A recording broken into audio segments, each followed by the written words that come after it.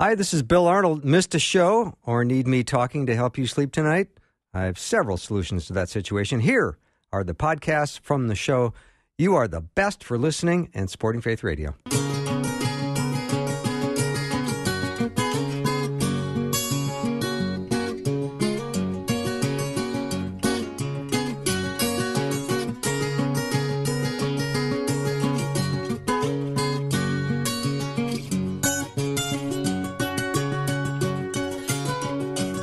And a warm welcome to Afternoons with me. I'm Bill Arnold, and boy, didn't Susie Larson just have a fantastic hour. Susie Larson Live, and Tom Brock has joined me here in studio, among others, and he enjoyed some of the complimentary hors d'oeuvres that you saw on the way in. It was wonderful food, too, for the soul and the body, Bill. Right, which you weren't supposed to eat, but that's okay. Oops, well, that's I listened to her show. I know, Al, okay. For then two you can, minutes. Then you can have some crackers and cheese. I had lots of crackers and cheese. Yeah. But this is Guy Talk, or Guys Who Talk. Our power panel today is Pastors Tom Brock, Tom Parrish, and Pastor Justin Jeppesen, 007. Gentlemen, welcome. Thank you. Hey, Bill. Hey, Tom. Hi there, Justin. Tom Parrish, are you there? I'm here, Bill. Fantastic. All right. Good to talk to you all. Thank you so much. So I want to start today with a passage out of James chapter 1, and this is something that, let me just read it, and I'll ask the question and you guys respond. But when you ask, you must believe and not doubt, because the one who doubts is like a wave of the sea, blown and tossed by the wind. That person should not expect to receive anything from the Lord.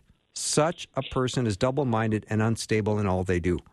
So when I read verse 7, it says, that person should not expect to receive anything from the Lord. That sounds kind of harsh. Would you guys maybe add some context to this passage? This is, here you've got the early church, and they're learning how to walk by faith. They really don't know. It's a new process for them. And faith, it's interesting, in the New Testament, always has to have an object.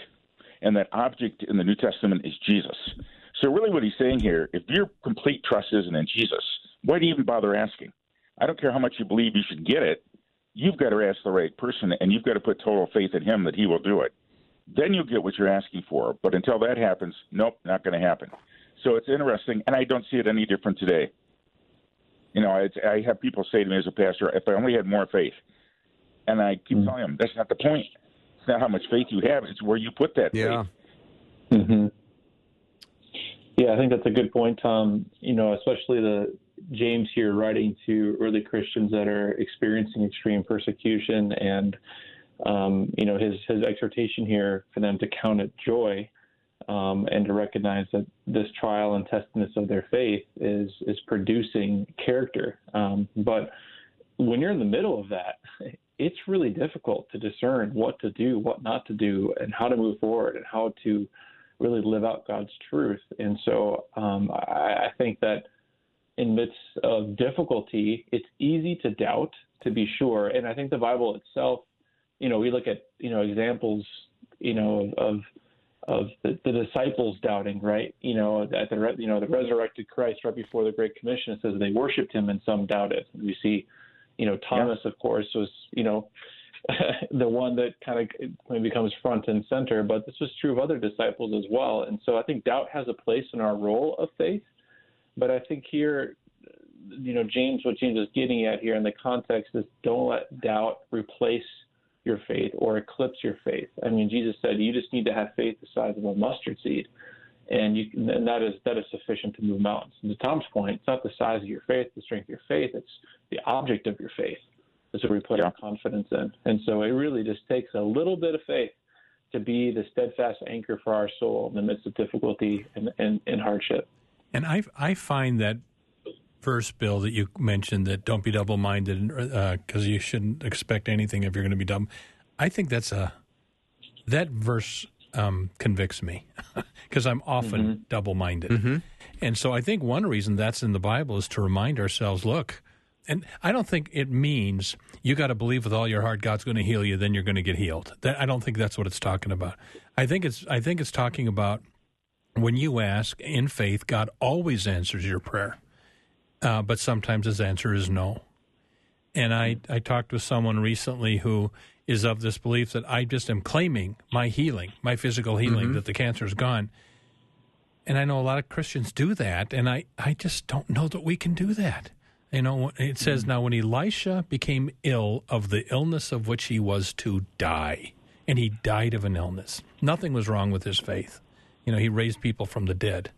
So I think double-mindedness, when I read that verse, it kind of makes me feel guilty because I can often be double-minded. But I think it's in there to remind us, look, we're going to believe God's answering all of our prayers in his time, in his way, and sometimes his answer is no. But faith means trusting God is the one in control, answering prayers in his time, in his way. Oh, sure. Well, there's good doubt and there's bad doubt. The bad doubt is when you don't do anything about it. When you just, nothing can happen. Why should I even try? Good doubt is when you say, I'm human, I have mixed emotions, but I'm going to turn fully to Jesus and his word. And I'm going to let that guide me and direct me and even redirect my prayers. Think about what happens, guys, if we actually do that. I mean, I would love a whole church of people that actually would do that on a regular basis. I have heard people, though, take that verse and say, I can't be double-minded, so I'm going to have no room in my mind that's going to have a waver of doubt because God is going to heal me, and I am not going to allow any waver.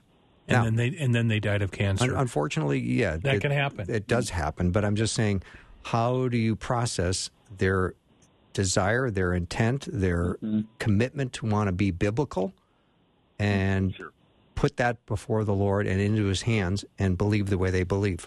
I remember you reminding me of a lady I visited in the hospital who went to a kind of church that taught that, name it and claim it, believe, and you're going to be healed.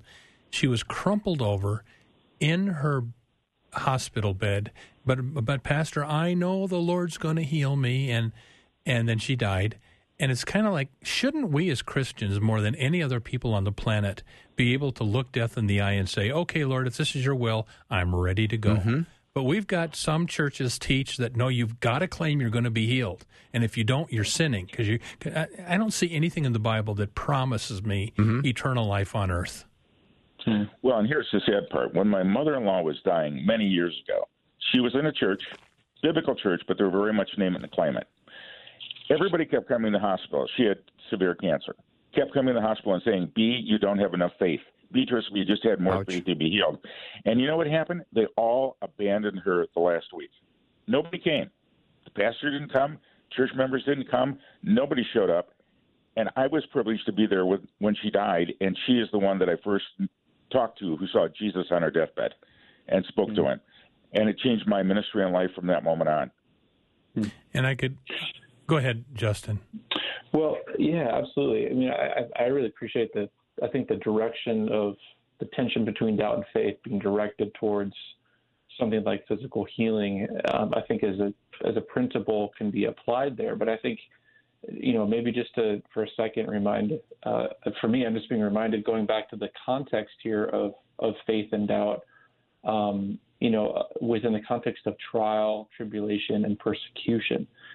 I think like when Peter talks about, when you come under the fire of a trial, don't be surprised like something strange is happening to you. Right? He's saying like this is actually a part and parcel of being an obedient follower of Jesus. If the world hated me, the world's going to hate you. So I think part of what James is trying to encourage his listeners in, to your point, Tom, yes, to bring a convicting exhortation.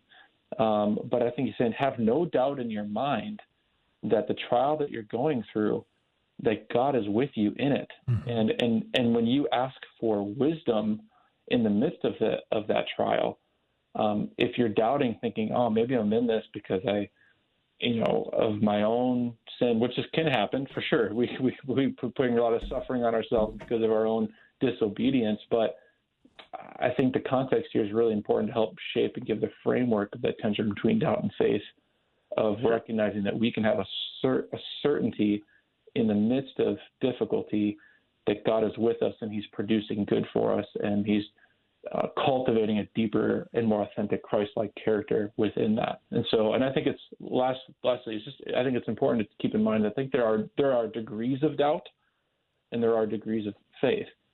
And so I think that it's not that you don't have no doubt, but it's just more that the degree of your faith, again, you're holding that intention that at the end of the day, even if you have just a little and you're only certain about very little, you can cling and hold on to that, even though you might doubt about much about your circumstances. Here's an impromptu poll. Are we missing Peter today? Poll of us or the studio audience? No, poll of us. I miss him. I miss him too. I texted him. He ghosted me. I don't know where he is. Yeah.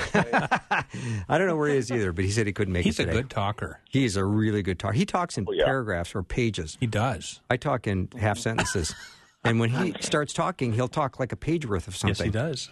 And without having any ums or ahs or anything. Yeah. He's brilliant. He's very good. He's a professor.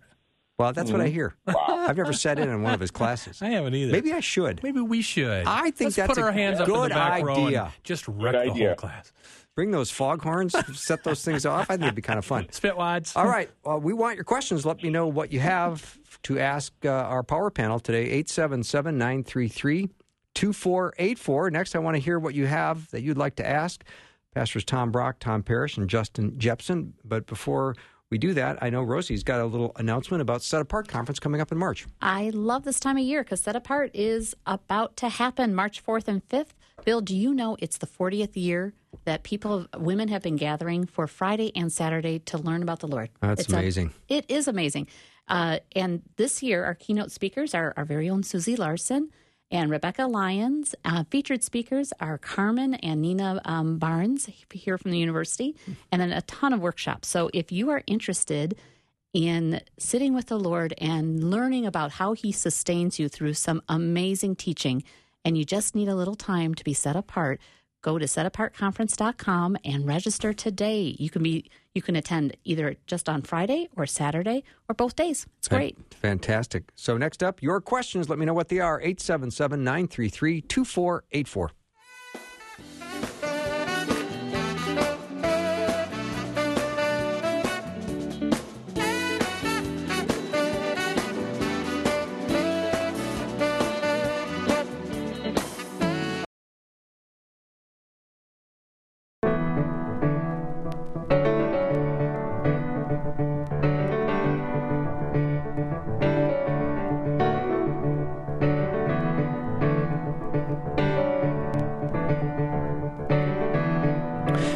If you tune in on Thursdays, this is what we do, first hour, Guy Talk, or Guys Who Talk, and they're pretty impressive power panel. Pastors Tom Brock, Tom Parrish, Justin Jeppesen. Any question you want to send my way, I will ask on your behalf. You can remain anonymous, of course. So we were talking about that passage in James chapter 1 about being a double-minded man. I just wanted to jump to the last chapter of James where it says, come near to God and he will come near to you. Wash your hands, you sinners, and purify your hearts, you double-minded. Mm-hmm. We're hearing about double-mindedness again at the end of the chapter. Mm-hmm. But you notice the context is a relationship. What are we supposed to do with God? Come near to him. Well, how do you come near to God? That's a great question, Tom Parrish. I'd like you to expound on that. Well, basically what we're talking about here is that we don't do a good job coming near to God, but he did a very good job coming near to us in Jesus. And because he's come so close and now planted the Holy Spirit with us, all he's asking us to do is, come near is a good term, or recognize him, call on his name in everything we do. Mm-hmm. And no matter what happens, we know he has our best interest in heart. No matter what happens, whether we live or die, we know that we're going to be with him forever. And I think that it is that relationship that's so key. And that's what Jesus said in John 17:3. This is eternal life, that they know you, the one true God, and Jesus Christ whom you have sent. That's the hard part. And if we get that straight, then I can deal and bear about anything in this life because I know Jesus will have the final answer. Thank you, Tom Parrish. Yeah. Justin? I think that's a good word. I was also just reflecting at the end of chapter 3, James is talking about wisdom again, and he says, who is wise and understanding among you? By his good conduct, let him show his works in the meekness of wisdom. And then he goes on to talk about, but if you have bitterness and jealousy, selfish ambition, this is not the wisdom that comes from above. And I think he's contrasting this idea of heavenly, earthly wisdom with with a selfish focus of prayer and a God-focused of prayer, focus in prayer. And he goes on the beginning of the first couple of verses of chapter 4 that you do not have because you do not ask. And he says you ask and do not receive because you ask wrongly to spend it on your passions. And so I think when we ask for wisdom, when we're asking God for what to do, James is, again, the convicting word of just, the word of God cutting down to the very heart of the matter of exposing our, to Tom's point too, so often convicted of the double-mindedness or the mixed motives that we do have. So I think that's why there's this strong word of submitting to God, of humbling ourselves, and again, drawing near. I think drawing near is recognizing that Tom's point, God has already initiated that, and so we respond by coming humbly. And in that, we experience that intimacy and that growth of relationship. And so, I think that this is such a strong word, especially for Christians that originally in this context were being persecuted for their faith. And I think it's a strong word for us that in the prosperity and the ease that we experience here in the West or North America, that we need this word of warning and this exhortation of humility and to ask with pure motives of heart. Nicely stated, Justin. It's a good word. Go ahead, Tom. Well, I'm just thinking, how do you draw near to God? And right before it says draw near to God, it says resist the devil and he'll flee from you. Part of drawing near to God is resisting the devil. And I'm thinking of an older man that I was talking to, and I fell into pornography this week, and I repented, and I've asked for forgiveness. I said, good, and you got rid of the pornography, didn't you? Oh, no, it'd be too expensive to get rid of it and keep buying it. I said, wait a minute, that's not repentance. You have to throw that stuff away. You can't draw near to God if you're clinging to sin. Mm-hmm. And so I think the easy way, not easy, but the how do you draw near to God? Number one, you resist the devil, and he will flee from you. And then how do I draw near to God? Regular prayer, Bible reading, Christian fellowship, regularly Christian fellowship, taking communion. Jesus said, do this in memory of me, so I should regularly take communion. And fellowship, prayer, communion, Scripture, that'll get you close to God. Excellent. Thank you, Tom Brock. All right, here's a question. I constantly hear that we are supposed to give everything up to God. How does one succeed at doing that? And how does one know what God's will is for their life? How do you learn to hear God's direction for you? What if you don't hear God when you pray? Lots of questions in there, but they're all good. Wow. Let's start with the first one. I hear that we are supposed to give everything up to God. How does one succeed at doing that? I like the last question. I'll do the last one. Okay. No, let's go back to the first question. Giving up to the Lord. How do we do that? It's a struggle because everything inside of me wants to give up to me, and I want it my way, and I want to do it my way. I think one of the mistakes we made in Christianity, and I'm not critical of anybody, but we did a very good job over the last 75 years of evangelizing people to receive Jesus as, Savior. We have not done a good job discipling them, and discipling means it isn't just studying the text and just, memorizing scripture verses. It means from that text and from what we know about Jesus, my goal in life now is to have my thoughts to be Jesus' thoughts, my behavior to be like Jesus' behavior, my response to be like his response, so that in everything I do, I keep giving back over to him what it should be and trying to be like him in the way I respond. And that's a lifestyle, and that's a lifelong process. And so we're all going to have our up and down. But too often we receive Jesus as Savior, but then we go back and live the same old way. And that's not the goal of the Christian life nor the goal of discipleship. Mm-hmm. Yeah, it's not a one and done, for sure, to Tom's point. For constantly to give everything over to God, this idea of submitting to him and surrendering to him, it needs to happen. Not only on the daily, but on the hourly. Sometimes multiple times. And so I think it's, James 1 says every good and perfect gift comes down from the Father above, with whom there's no shadow or variation due to change. And so, and again, it's not only thanking God and recognizing the good things that you have and the gifts, aren't just for you, but God intends to do something, namely bless others through you by what he entrusts to you to steward. And so I think it's recognizing that I don't have anything to give that God doesn't already own, and that changes the way that we think about our time, our resources, our finances, gifts, skills, abilities that God has given to us. And I would also say, too, I think, we can so often overly individualize this.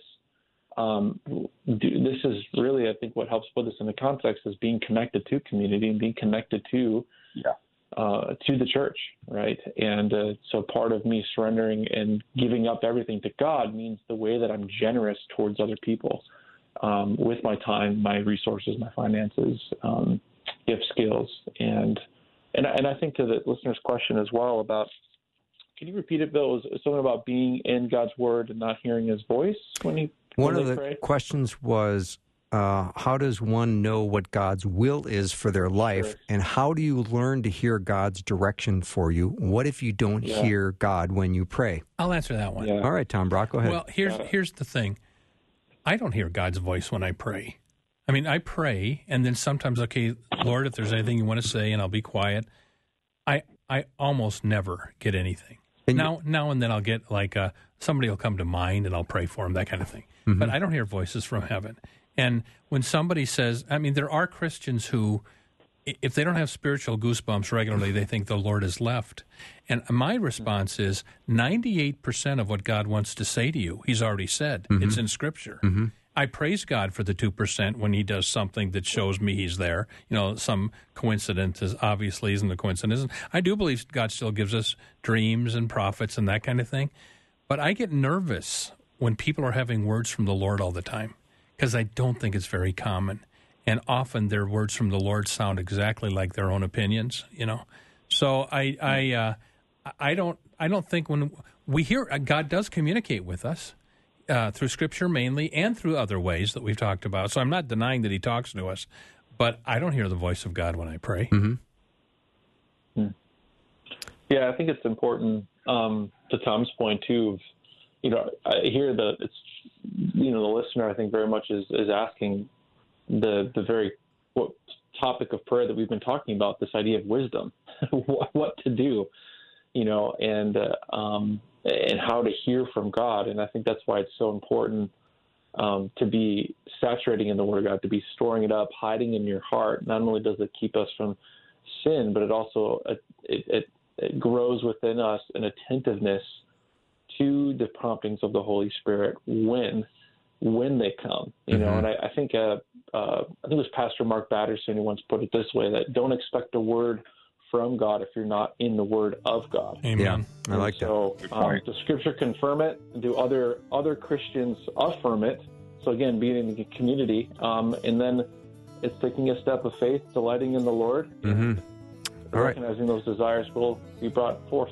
Let me know what your questions are. 877-933-2484. Guy Talk or Guys Who Talk. Coming up, a lot more. Just a minute.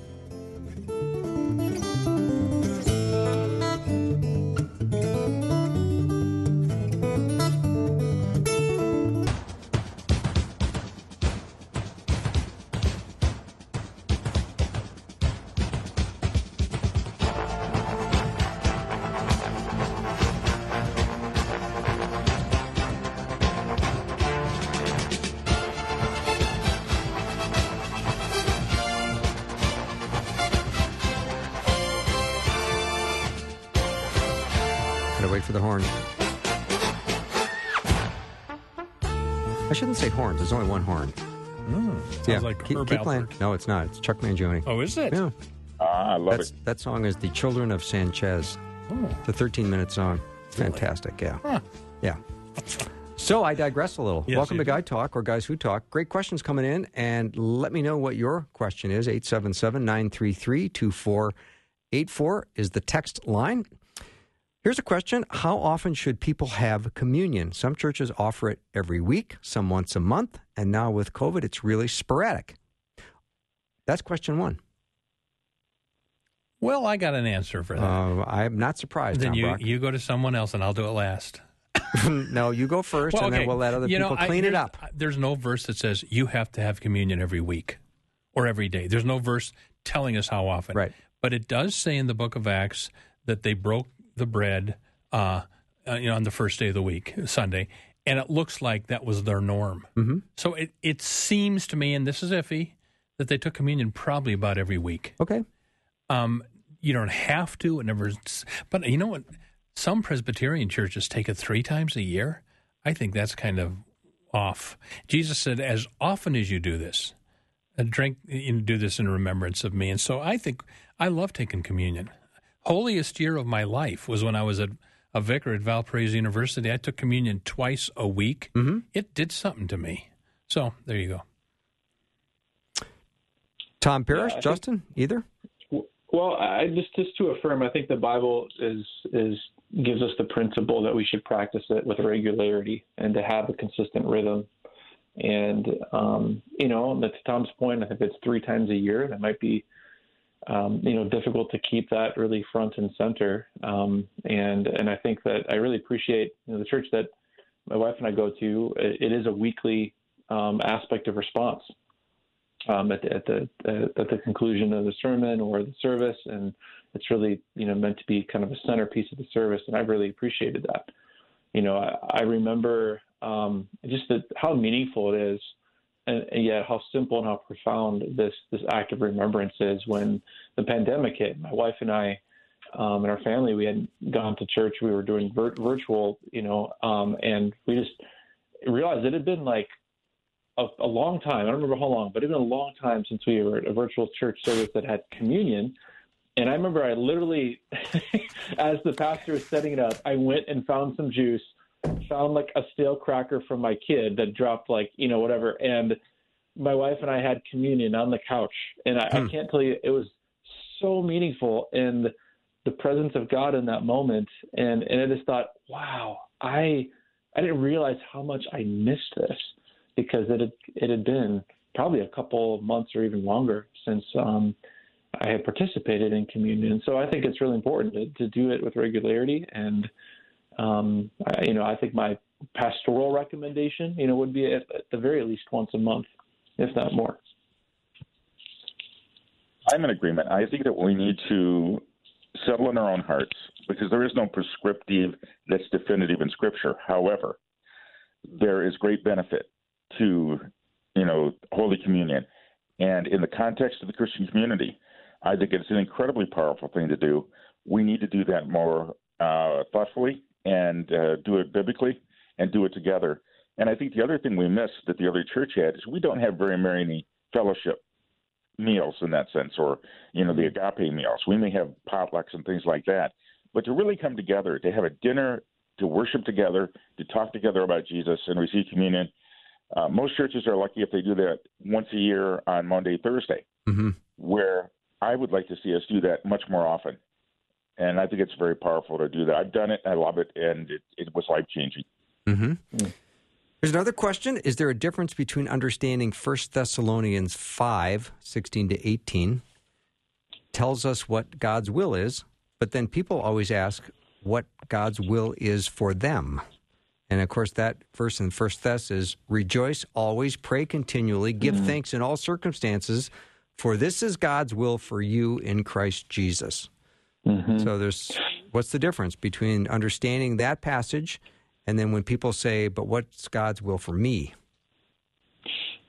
I like to, that's a really good question. And just to jump in real quickly here, and I'm sure the Toms have something more profound to expound upon this, but I think this is where, if we are faithful to obey what God clearly reveals as his will for all believers in Scripture, I believe he will then establish a path of clarity for the specific or maybe individual will for the particular Christian. Because if you even think about it, what would happen in our relationship with the Lord if we rejoiced always, if we prayed without ceasing, and if we gave thanks in all circumstances?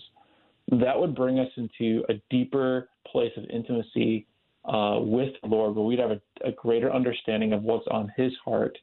And that builds within us the character then to receive a direction and a specific maybe word of guidance from the Lord that we'll be able to steward it faithfully. And so I think The difference is obey what God clearly reveals in his will for all Christians, and then that'll position you to receive specifically what his will is for you pertaining to, again, should you make that move or not? Should you marry this person or not? Should you go to that college or not? Should you take that job or not?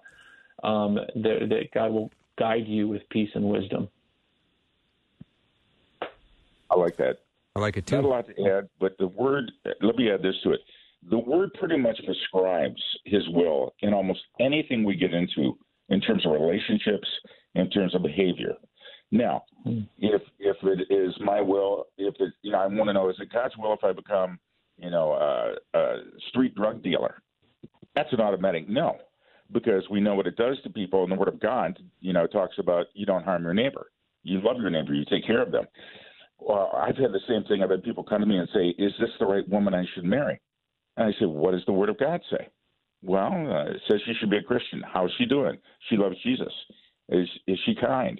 What are the characteristics?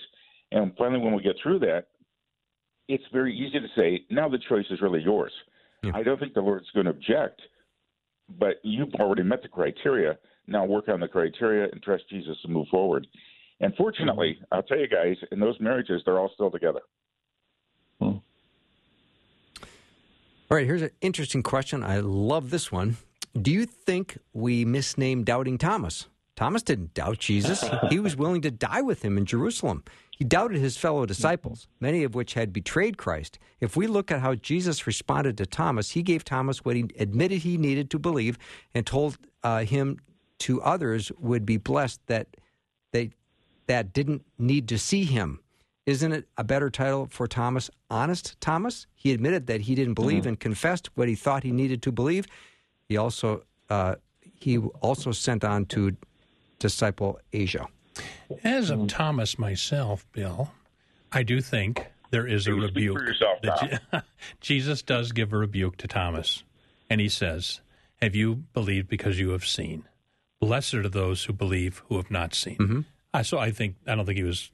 Jesus did give a little rebuke to Thomas. And I think the point of that passage is you don't have to have the evidence all the time. Trust God.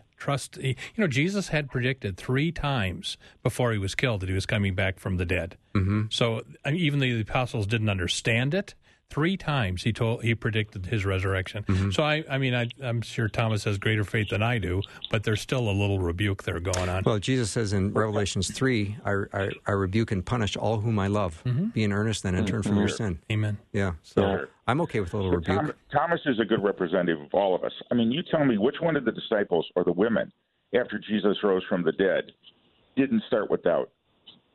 Even Mary in the garden, I know you're thinking he's the gardener. Where have you taken his body? Even though he had told them he'd rise from the dead. So we can talk about doubting Mary. We can talk about doubting Peter. We can talk about doubting Thomas. It fits all of them, and quite frankly, it fits me. It is by his grace that I've come to believe. And that's what happened to the disciples. Mm-hmm. Mm-hmm.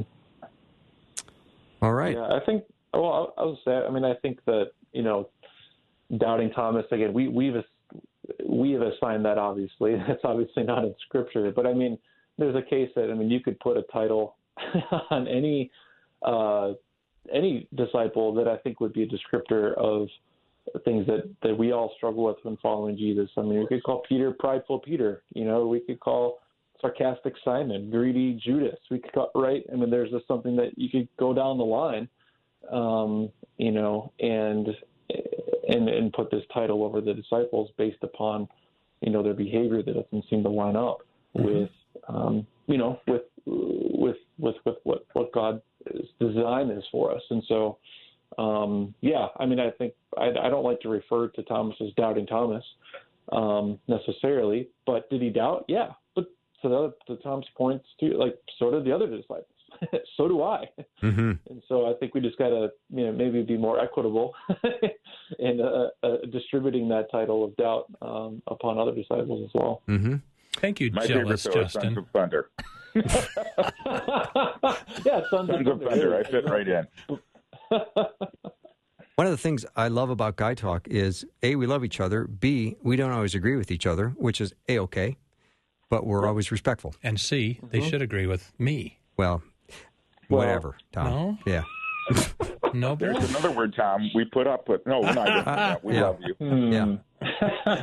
And I think that's a good model for discourse today, where we can talk about biblical things and disagree on things. Yeah, we can talk about on the little things. We can disagree on the big stuff. We better be in agreement on stuff. But the little stuff we can pick apart. This one may be an example of that. This is a question. I'm wondering if the Bible speaks against getting a tattoo. Do you think a Christian tattoo, like a Bible verse, could be a good witness tool? There is a verse in Leviticus that speaks against getting tattoos. We've talked about this before, but just quickly, if that means like we have modern tattoos, then I should not get a tattoo. The problem is, are they talking about a tattoo that is like the pagan Egyptians maybe had, which had to do with idolatry or cutting themselves for idolatrous purposes and that kind of thing? So some of this is a little murky. Personally, I wouldn't get one because it is murky, so why not just stay away from it? So that's my humble opinion. Sure. Yeah, I think this falls into what, the kind of the biblical category of the adiaphora, or the matters of indifference, right? I think it's sometimes difficult to discern what Old Testament law would still be applicable today. And this is probably too clean cut, but I think, as it pertains to God's, moral character, or what we see repeated in the New Testament.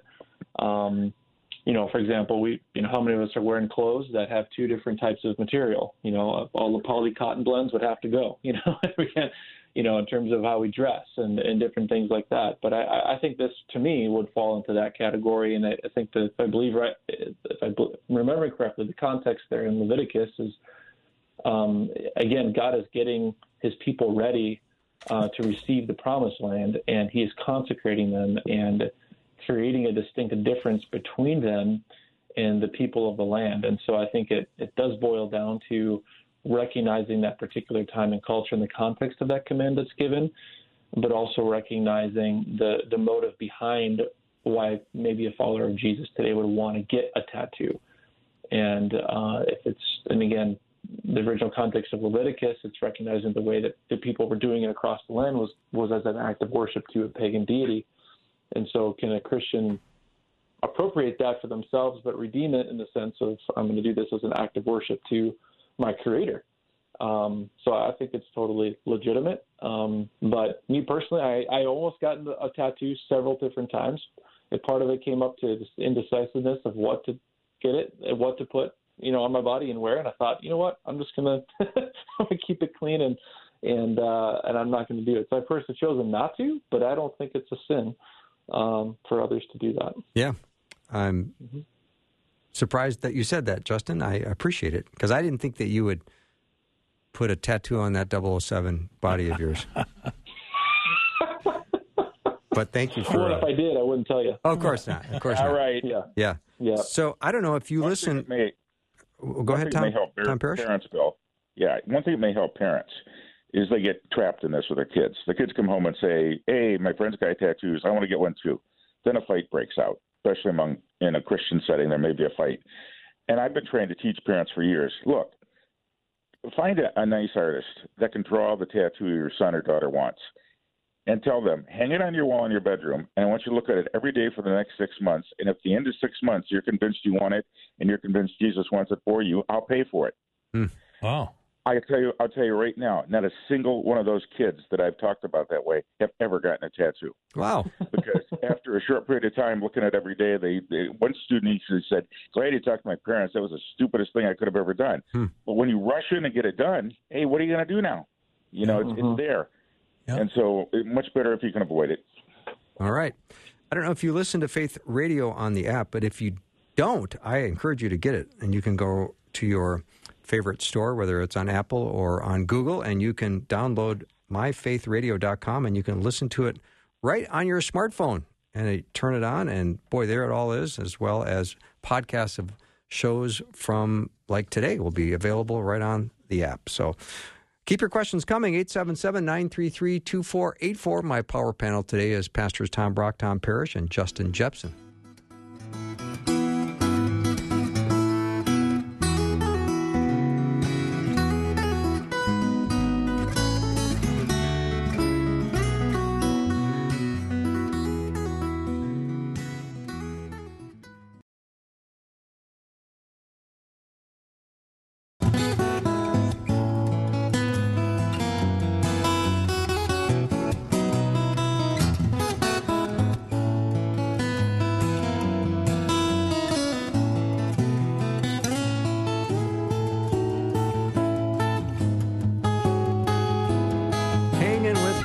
pals today. I love this day. Hanging with my pals, Pastors Tom Brock, Tom Parrish, and Justin Jeppesen. We miss Peter Kapner today, but we are doing just A-OK without him today. So a great question that's come in. Peter and I have been working on an Old Testament series, so we've been doing that on Wednesdays at 5, and if you've missed that, I think you've missed a lot because it's been great. We talked about all kinds of different people from the Old Testament. We're going to continue this for a long time, but the question that came in is, spent most of my life reading the New Testament. Now reading the Old Testament, I find the Old Testament difficult. I skim the parts about the cubits, the colors of the cloth, the animal sacrifices, etc. Is this wrong? What am I supposed to glean from these types of passages? That's really good because I read the Bible, study the Bible, but I also lay on my bed in the middle of the night if I can't sleep, and I listen to the Bible. I know you do. And if you're heading into certain parts of Numbers or Leviticus, I still lay there and listen to it. And what exactly does some of this? Why did they go into such extreme detail about the building of the tabernacle, the food laws? So some of this I don't quite know, but it does alert me to the fact that the Bible is not written just for me. It was also written for ancient Israel. Yeah. And God had a purpose for it then, and so I should read it and hear it. And we got to remember, not everything in the Old Testament is binding on Christians. You know, we don't have to kill lambs every time we sin. We don't have to forbid ourselves from having pork because in Mark 7, Jesus declared all foods clean. So the ceremonial and the food laws and the sacrificial laws that you see in the Old Testament, we are free. We don't need to keep them. Christ has fulfilled them for us. So know that as you listen to all that, but I still listen to it. Yeah, and there's nothing wrong with it in that sense.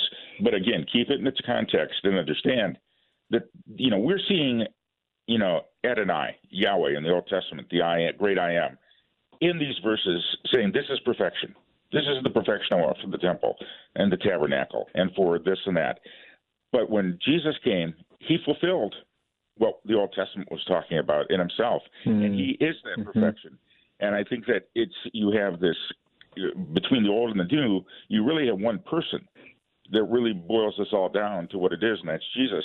Because I love what he says on the road to Emmaus, or he said to the Pharisees, you search the scriptures, thinking that in them you have eternal life, when it is they. And all he had was the Old Testament at that point, when they speak of me. So it said a lot about Jesus. We just didn't recognize it, and we still struggle with it. Yeah, I really appreciate that question, and I think that a phrase that I often think of in terms of how to read the Bible, and Tom already kind of alluded to this, is this idea of zooming in and zooming out.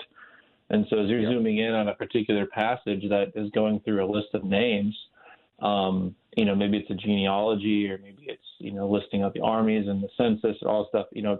Take time to zoom out, and by doing that, one of the practical ways I think that can be really helpful is before you read a book of the Bible, read a really good introduction or overview of the book that kind of helps you see the forest through the trees. And a resource that we've talked about before on the show here is the Bible Project. They even have a great video that draws and lays things out for you that you can kind of see what are the main themes of that book. And then I think it's important too, when you're reading scripture, get yourself a plan that has you in the Old and New Testament at the same time. Because what you're going to find is that over time, you're going to see how all of this begins to piece together, and how Jesus indeed is the centerpiece and the fulfillment of all of Scripture. And then a verse that I always keep in mind when I'm in a moment where I'm totally losing track, I'm like, why am I reading this? Why is this even in here? is 2 Timothy 3:16. All Scripture is breathed out by God and profitable for teaching, for reproof, for correction, and training in righteousness. So I asked myself that question, Lord, what are you trying to teach me here? Is there something that you want to reprove here? Is there something you need to call out? Is there sin? Is there something that you want to correct me on here? Is there a way that you're seeking to train me here in the area of righteousness? And so sometimes it's as simple as reading Leviticus, and my thought is, my goodness, Lord, I'm so grateful that I don't have to do this. Amen. Amen. It's been fulfilled. Yeah. Yeah, great point, Justin. So I think that those are just some of the practical things that have been helpful for me. So I think we're going to spoken like a pastor. I love it. Speaking of, we started this Old Testament theme, and another question just came in. A pastor friend loves the Bible. However, he recently cautioned me about making doctrine out of Old Testament passages until I examine what Jesus said about this in the New Testament. Is this true, and why is this so important? I'd have to hear specifically what he's talking about. If the pastor meant what we just said, that some of the Old Testament's been fulfilled in Christ, and I don't have to kill a lamb if I sin. If that's what he meant, fine. But I think, there was an ancient heretic by the name of Marcion who claimed that because we're Christians now, we can throw away the Old Testament. The early church condemned him because Jesus is in the Old Testament. Right.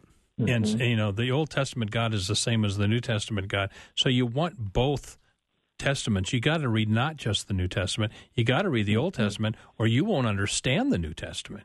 So there True. you go. But the question didn't say that, Tom. I'm listening to it. The question is, what does Jesus do with it in the New Testament? And the problem I see is I see evangelical Christians all the time trying to make doctrine out of the Old Testament, ignoring the New Testament. And there are many pastors who do that as well, and they love to preach forever on the Old Testament. Rarely do they bring up the New. All I think the question is asking is, how do we balance the two out? How do we make sure that we're not making a teaching out of the Old Testament that Jesus has already overturned in the New Testament? Or how do we make that balance? And I don't think that most pastors I know, I'll be blunt, I'm a pastor, don't do a very good job of explaining that. And so most lay people are confused. Mm-hmm. Yeah, I think too, you have to have the Old Testament to have biblical doctrine. Sure. Right, to be faithful, right? You need the whole thing, you need the whole book, you need the whole canon. And so, but I think when you're making doctrine that's maybe exclusive to the Old Testament, I think, that's when you need to be careful. It's a both and, not an either or. And the same would go for the New Testament. Think of how many thousands of times the New Testament quotes the Old Testament directly. And the most quoted Old Testament book in the New Testament is the Psalms, just above Isaiah. And so we need to have both. And so I think that the balance comes from examining both Testaments and recognizing that it's all one story. Good point. Excellent. All right.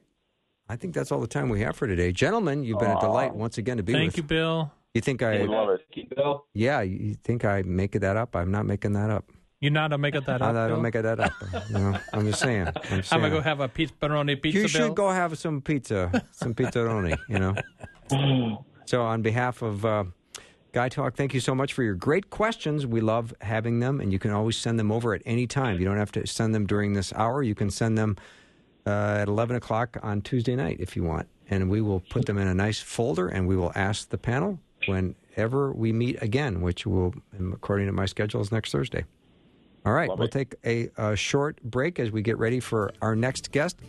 Professor Ken Samples is going to be joining us, and we're going to talk about some brain lesions that he had and what he learned from them and how amazing the brain is. That's all next.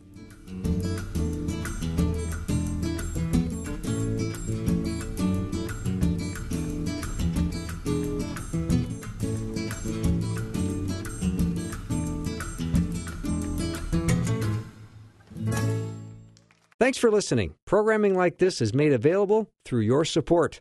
Information available at myfaithradio.com.